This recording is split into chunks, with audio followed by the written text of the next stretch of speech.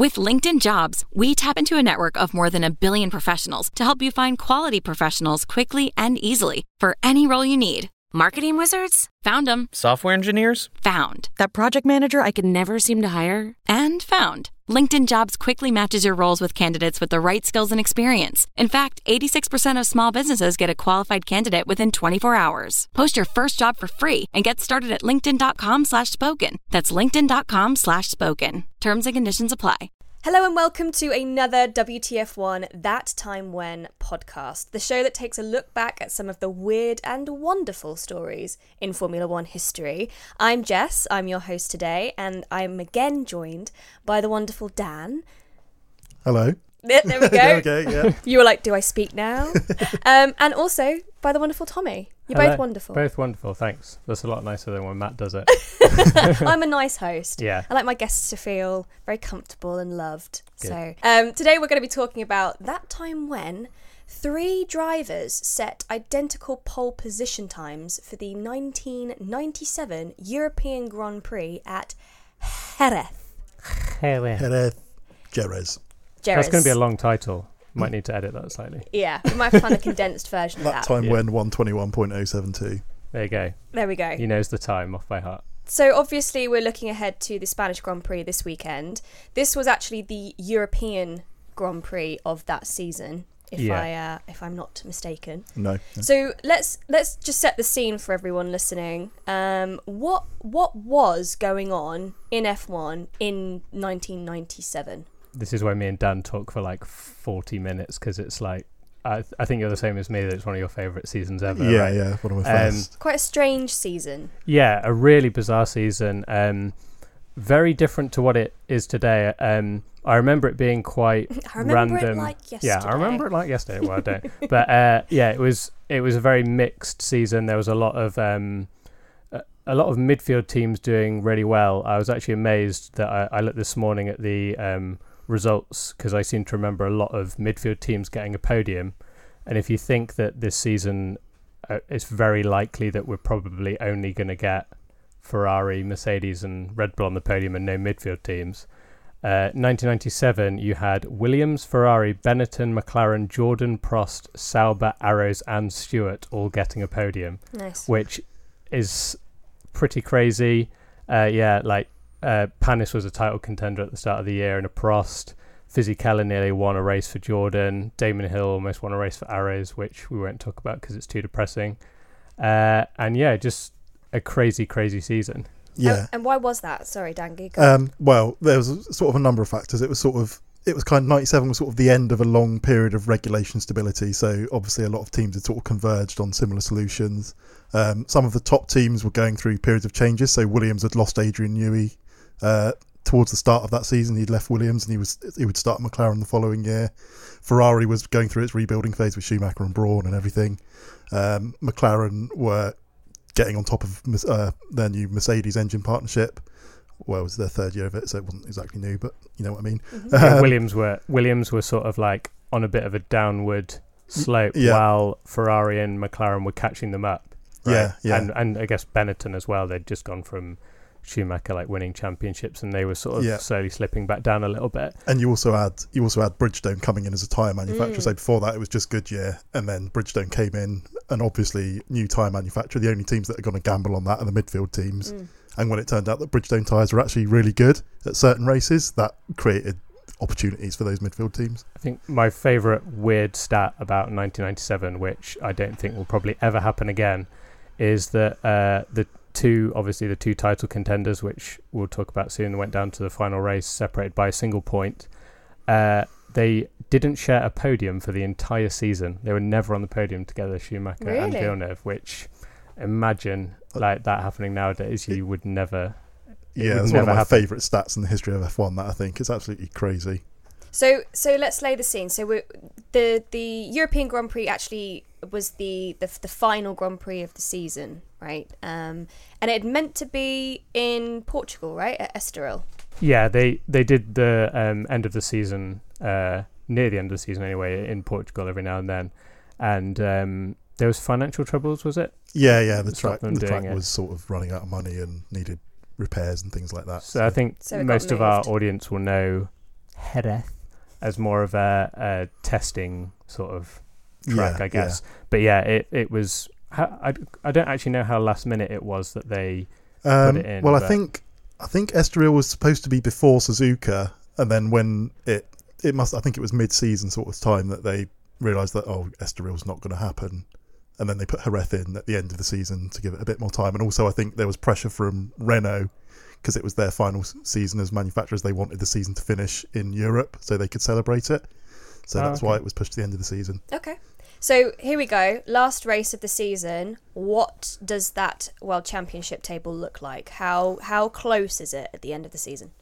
Yeah, I think there was more controversy. I don't know how much you want to go into kind of before, but they were separated by 1 point. Who were, sorry? Villeneuve and Schumacher. Yeah. And Schumacher was 1 point ahead. I believe he was, yeah. Yeah. Because there was controversy in the race before at Suzuka. Yeah. Where Jacques Villeneuve was disqualified and then not disqualified and then did get disqualified again. Yeah. Which basically set up this title finale between the two of them. Already it's quite controversial, and it set up this title finale between the two where they were separated by a single point going into the last race, and everyone pretty much assumed that it's going to be a case of whoever wins this race wins the title. Yeah. So a lot is potentially resting on qualifying then.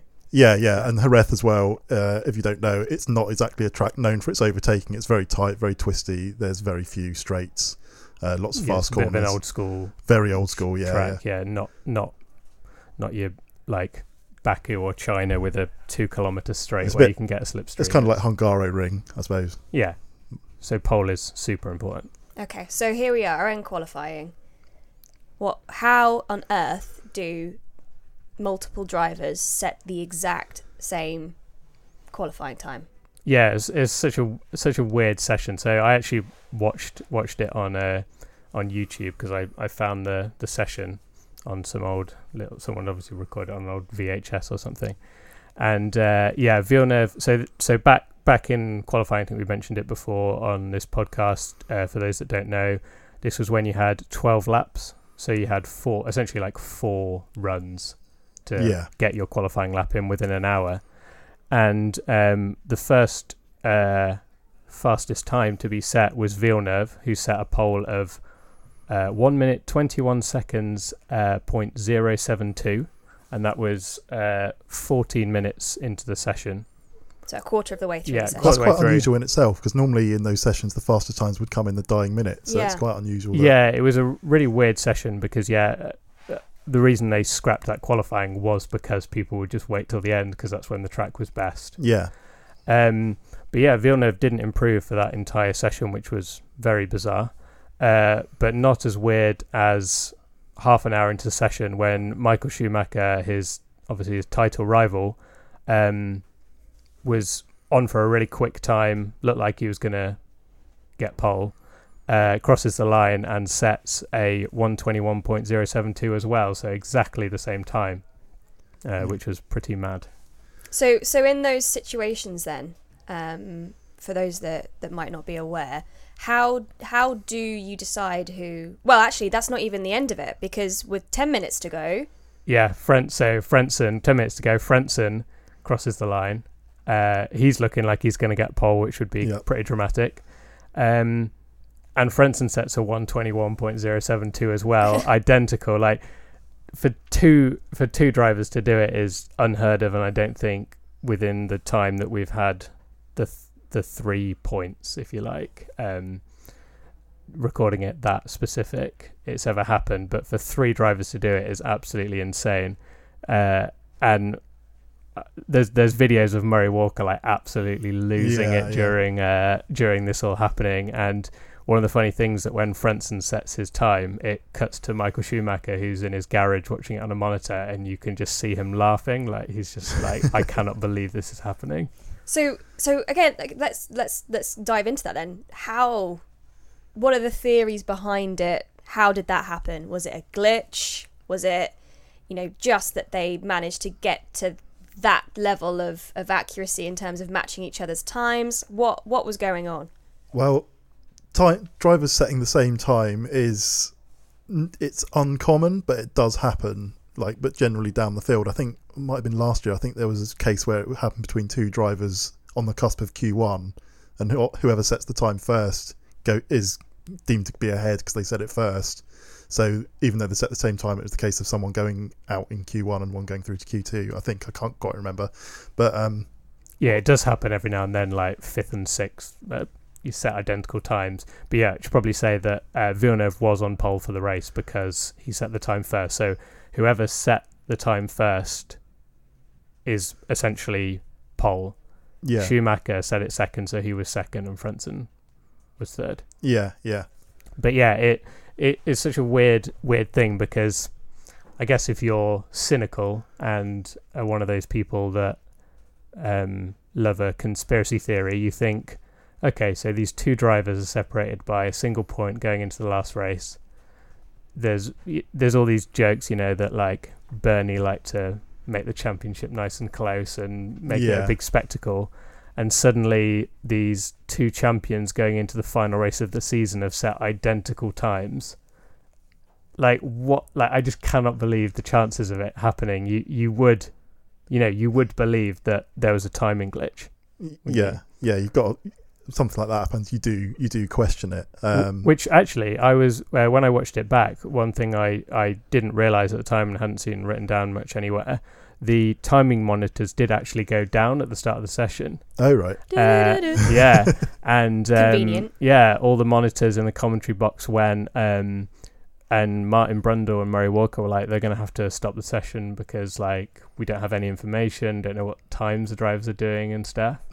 It was only for a very short period of time, but again, it sort of adds to that conspiracy, I guess. Yeah. Makes great headlines, that's for sure. But I saw you wrote an article on it not too long ago that the teams obviously have their own telemetry and can check the exact times anyway. So there's no real way to fix it. Yeah, teams will know that it wasn't fixed. Right? Yeah, on the grid walk for the build up when Martin Brundle in his first year of commentary, so early Brundle grid walk, he was sort of slightly suspicious too, I think, because he went down to Williams and asked the team for a telemetry overlay of their laps, and they gave it to him, and it showed that in the first half of the lap, Frentzen was up half a second on Villeneuve's time, and then had like 3 or 4 corners where he made mistakes and dropped it down, and it did go back down to even at the end. So certainly but then you question whether the telemetry is genuine or not, but certainly from that you can't obviously overlay it with Ferrari because they probably wouldn't have given television that knowledge, but no. But it seemed like it seemed genuine. So there we go, we've got 3 drivers with the same qualifying time, and as we've pointed out, that it's set in order at which they set them. So we've got Villeneuve on pole, followed by Schumacher, followed by Frentzen. What happened in that final race then? Should we quickly dive into that race, because it's quite a controversial one? Yeah, if qualifying was mad enough, the reason that we did the qualifying as this sort of the main topic is because a lot of people know what happened in the race, and for those that don't, it was the infamous Michael Schumacher move where Villeneuve was catching Michael Schumacher. So Villeneuve lost pole pretty early on in the race. Schumacher took the lead at the start. And Michael Schumacher was leading, Villeneuve was catching him, and obviously, as we know, because there's a point separating both of them, Villeneuve has to pass him to win the World Championship. Yeah. Villeneuve comes down the straight, takes the inside of probably the only overtaking spot on the track. Yeah. And Michael Schumacher turns in to him. It's not just a turn in though. It's sort of Villeneuve's coming and then he sort of gets out the way and he thinks, oh no, I'll just turn in, and turns in, and it's probably one of the most deliberate contacts people you could ever see. So like people the theory is, and I don't know if Schumacher's ever admitted that's what he was doing, but people were pretty certain this is what he was doing. Similar to 3 years earlier, obviously, he had a similar incident with Damon Hill where there was controversy of him winning the title, and he saw his championship going, essentially, and thought, well, if I damage his car and we both don't finish, I win because I'm a point ahead. Yeah. But instead, he crashes, goes off into the gravel trap, and Villeneuve carries on, and then obviously you had the controversial end where you didn't know if he was damaged, because obviously if his car was broken and he had to come in the pits and retire, a bit like Damon Hill did 3 years earlier, Schumacher's won the title. Yeah, I think at the time, as soon as it happened, Martin Brundle in commentary was sort of figured, oh, Schumacher's done that on purpose, and said straight away, you've hit the wrong part of him, my friend. Because Schumacher's front wheel only hit the side pod of Villeneuve's car and not the wheels or suspension or anything. And then when he kept going afterwards, it was, oh, well, there's nothing going to be wrong with Villeneuve's car. But then he started to slow down quite a lot, and he got slower and slower until the last couple of laps when the McLarens were right on his tail. Yeah. That car is actually in the Williams Museum that we've been to before, and they've kept the damage on the side pod. Nice. So like the Schumacher's tyre rubber, essentially. But yeah, because this race wasn't controversial enough, the ending was controversial. In fact, during the race was controversial as well. So there was a moment where a Sauber, back to Murray Walker's and Brundle's amazing commentary. One of the Saubers they were coming up to lap the Sauber. This is when Villeneuve was right on Schumacher's tail, going for the lead. Fontana in the Sauber Ferrari, we should say, lets Schumacher past and then chops back in front of Villeneuve and loses. He must have lost like 4 or 5 seconds. It's a good amount of time. It's a lot of time. And obviously, Murray Walker made, I think he said something like, a case of champagne to Norberto Fontana from Ferrari. And then Brundle says something like, Murray, what engine is in the back of that Sauber again? Oh, you are a cynical old chap. And and then it came out years later that Jean Todt, who was the boss of Ferrari, denies this still and is now FIA president, so he won't admit it. But Sauber, the Fontana in an interview said, Ferrari came up to me and said, you will block Villeneuve for Schumacher and help him win the title. So, wow. Yeah. So anyway, the race comes to an end, and Villeneuve... Controversy. Yeah, more controversy. Yeah. Even more. Because Villeneuve is slowing down. He knows that all he needs to do is get a point to win the title. Was it a point or 2 points? 2 points, I think. 2 points to win the title.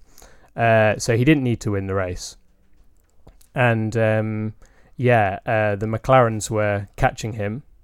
And obviously because of the situation, Villeneuve is not going to risk a battle with Hakkinen and Coulthard. They're not going to risk a battle with a McLaren because he doesn't need to win the race. All he wants to do is finish, get the points and win the title. So on the final lap, Hakkinen's closing him, and literally Villeneuve pretty much just stops on the straight and lets Hakkinen go. And then Coulthard goes past as well. Yeah. And then on the finish line, as Villeneuve's about to cross the line to get a podium, Gerhard Berger is like a couple of tenths away from passing him for third as well. At the end, he's just slowed down by so much, which is, at the time, it was like, oh, his car's very damaged, he's just taking it easy. But then afterwards, there was reports that it was a bit more sinister than, well, not sinister, but there was more to it than just Villeneuve going slowly with a damaged car, because apparently Williams and McLaren had met up before the race, and there was allegedly an agreement between the two where if McLaren didn't get in Williams's way and sort of aided them against Ferrari, they would aid McLaren to win the race. Wow. Yeah, it's mad, isn't it? It's essentially, so like, people joke about Ferrari, playing tactics with their midfield teams. It's almost like you've got this situation now in F1, haven't you, where a lot of teams have a B team. Toro Rosso are gonna, when Red Bull were leading the title, everyone was like, oh, well, Toro Rosso are gonna block and get in the way and things like that to help Red Bull. But yeah, these were two top teams that were essentially using the other teams in the midfield to help their challenge. And I should probably say as well, this was Hakkinen's first Grand Prix win, and it was just a ridiculous situation because they allowed Hakkinen to get ahead of Coulthard. Yeah. So they swapped him, which already just proves that he was Ron Dennis's favourite. Yeah. Swapped him and then said, like, right, Hakkinen, you go after Villeneuve because we could win this race. And then obviously Villeneuve, as soon as Hakkinen's near, drops back. But yeah, there was all this, I guess it's like match fixing. Like, where do you draw the line of the fact that they're playing with the race result like that? Yeah. Was there talk of even like Williams, they could be disqualified I think from the title. I think Schumacher's, before the race, apparently Max Mosley had gone up to the Villeneuve and Schumacher and said, if there's we won't tolerate any, like, if there's any suspicion of contact that's on purpose in the race, then there'll be severe penalties. Which there was. Because apparently, because there was 94, which you already mentioned, between Schumacher and Hill, and then in 89 and 90, Senna and Prost had collided to decide championships, and I think the FIA were a little bit fed up that this was becoming a bit of a pattern where drivers could do this to win championships. But during the race, apparently Max Mosley said to the stewards, is there going to be any penalty for that? And they said, no, it's a racing incident. But then days after the race, they investigated it again and decided to disqualify Schumacher from the entire championship standings at the end. Which is, that's not just like a race disqualification. That's an entire season. You might as well not have even taken part. That's a big penalty. He kept his race wins though, right? He kept all his results. It was just he wasn't second in the championship. Second, right. Which, that's a strong message. I mean, is he the only driver that's been disqualified from the championship? The only driver, Tyrrell, were in 84 because they were running underweight cars and doing all sorts of shenanigans. But in terms of like something a driver has done to be disqualified from the entire championship is pretty, pretty hardcore. Yeah. And I think because of that, the Williams and McLaren thing, it was the sort of thing that there would be suspicions of, but you could never really prove. So I think they like the Sauber, a bit of Sauber and Ferrari one as well. Like, how do you prove it? Like Jean Todt saying, no, we didn't. Yeah. Saying, it could have been his own choice. Yeah, so I think they sort of dropped that as a pursuit because obviously the Schumacher thing is controversial enough, and you don't want, when the sport's already in the spotlight for negative things, you don't want to add to it with other things that you can't be sure about, really. Really crazy end to such a controversial season, such a controversial race, like absolutely bizarre, mad season, which I'm sure there'll be a few races that we'll do in this podcast as well. And one that Villeneuve still isn't really over, because as recently as Tuesday he came out to actually blame the young F1 drivers currently competing have actually learnt a lack of respect, and he's blamed that on Schumacher's behaviour throughout his career, because I guess Schumacher is lauded as an absolute F1 legend, the most successful Formula One driver in history.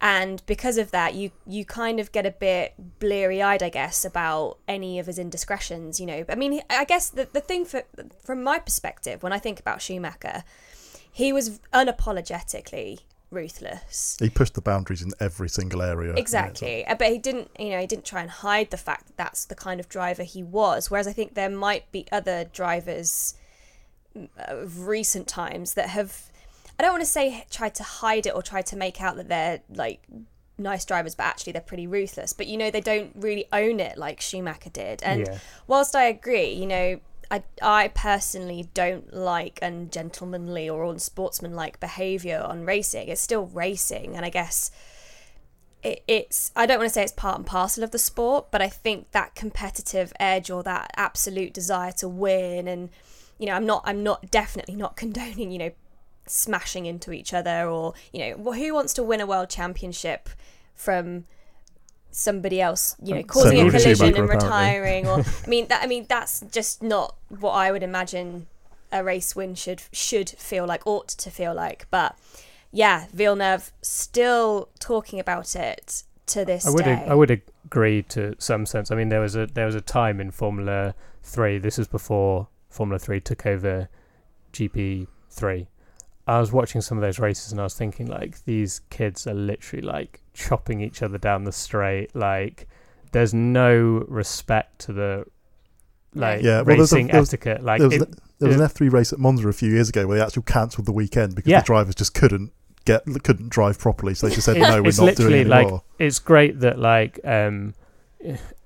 Senna had that mentality of like, I'm coming through or we're crashing. Yeah, Schumacher kind of had that, and now we're not coming through because we're crashing. And like Verstappen is without doubt building that reputation for himself now of like never admits his fault. Like that's the reputation he's decided to build, like his almost like his personality within F1. It's like to the point where even Hamilton's like, I'm not going to race this guy because and that's obviously working in his favor. But if you get like 20 drivers on the track like that, which was happening in like Formula 3, you're just getting to the point where you can't overtake because someone will literally rather crash into you than be overtaken. Villeneuve actually said in this article to a Swedish newspaper called Expressen. I've probably said that completely wrong, but there we go. He says, he looks at Formula 2 and Formula 3 and he's actually really surprised that we don't have a couple of deaths every year because of the way, it is Villeneuve and he is a bit, over the top. But there is one driver who is absolved from Villeneuve's judgment. Any guesses who that driver might be? What's that? Sorry. So he says that there's one driver on the grid currently who he thinks is still a gentleman driver. Hamilton? Yeah. Yeah. Is it? I was going to say Maldonado. But, no. He says Lewis is great because so far he's done nothing that is beyond the boundaries. Apparently. There's a big difference. He's more of a gentleman on the track, a quick driver, but he's clean. Now, but in his younger days, Hamilton wasn't always clean. No. But I don't know if that's like that young. I think the fact that he is up there in the number of titles with Senna and Schumacher and is yet to win a title by ramming someone off the road. Yes, people berated him for like Bottas moving out the way of him and stuff, and like, at the end of the day, that's a team decision. That wasn't Hamilton going on the radio like, I need these points, get them out of the way. And even if it was, like, that's part of the game. Like, until Hamilton literally like takes Vettel out or does something really, really controversial. Like, I think the fact that I can't remember anything super. No. He really edged ridiculous. Rosberg off the track a couple of times, but that's just standard racing. Everyone does that. Wasn't it Hungary where Nico literally just didn't turn? Like, Austria. Austria. Oh, it was Austria. Yeah, that was it. Yeah. And kind of smashed. So they had a into few him. moments, I guess. But again, it wasn't. I think you're right. There's fewer immediate instances that spring to mind, I guess, where Schumacher and Senna, like, you can name no doubt of them. unbelievable drivers, two of the best of all time. No one can deny that. But if you ever need an argument against them, it is that they took someone out to win a world title. So and that is always the forefront of their mind. So kind of a interesting little aside about gentlemanly conduct, very off topic, but in 1981 it was Carlos Reutemann versus Nelson Piquet for the championship, and Reutemann was ahead in points, and before the race I think a journalist said to him, you can just ram him off, no one will know and you'll win the championship, and he said, but I wouldn't know. So, and he didn't do it and lost the championship. So there you go. Controversy abounds. So that brings us to the end of this That Time When podcast. Thank you very much for Dan and Tommy for your as always, fountains of knowledge about Formula One. I always enjoy these so much. I learn so much about the history of this sport when I get to talk to you guys and geek out a little bit. So that's always a pleasure. Thank you ever so much for listening. If you are listening to this on any of the audio and podcast platforms, please do remember to give us a follow, subscribe to this podcast, and also to give us a rating. It really helps us out and helps us spread the podcast further, so more and more of you can enjoy the content that we're making, and we massively appreciate it. So thank you ever so much. And we'll join you next time for a podcast around the Monaco Grand Prix. Yeah. There's not much to do about that, is there? Ooh. Oh, no, we've got a good one.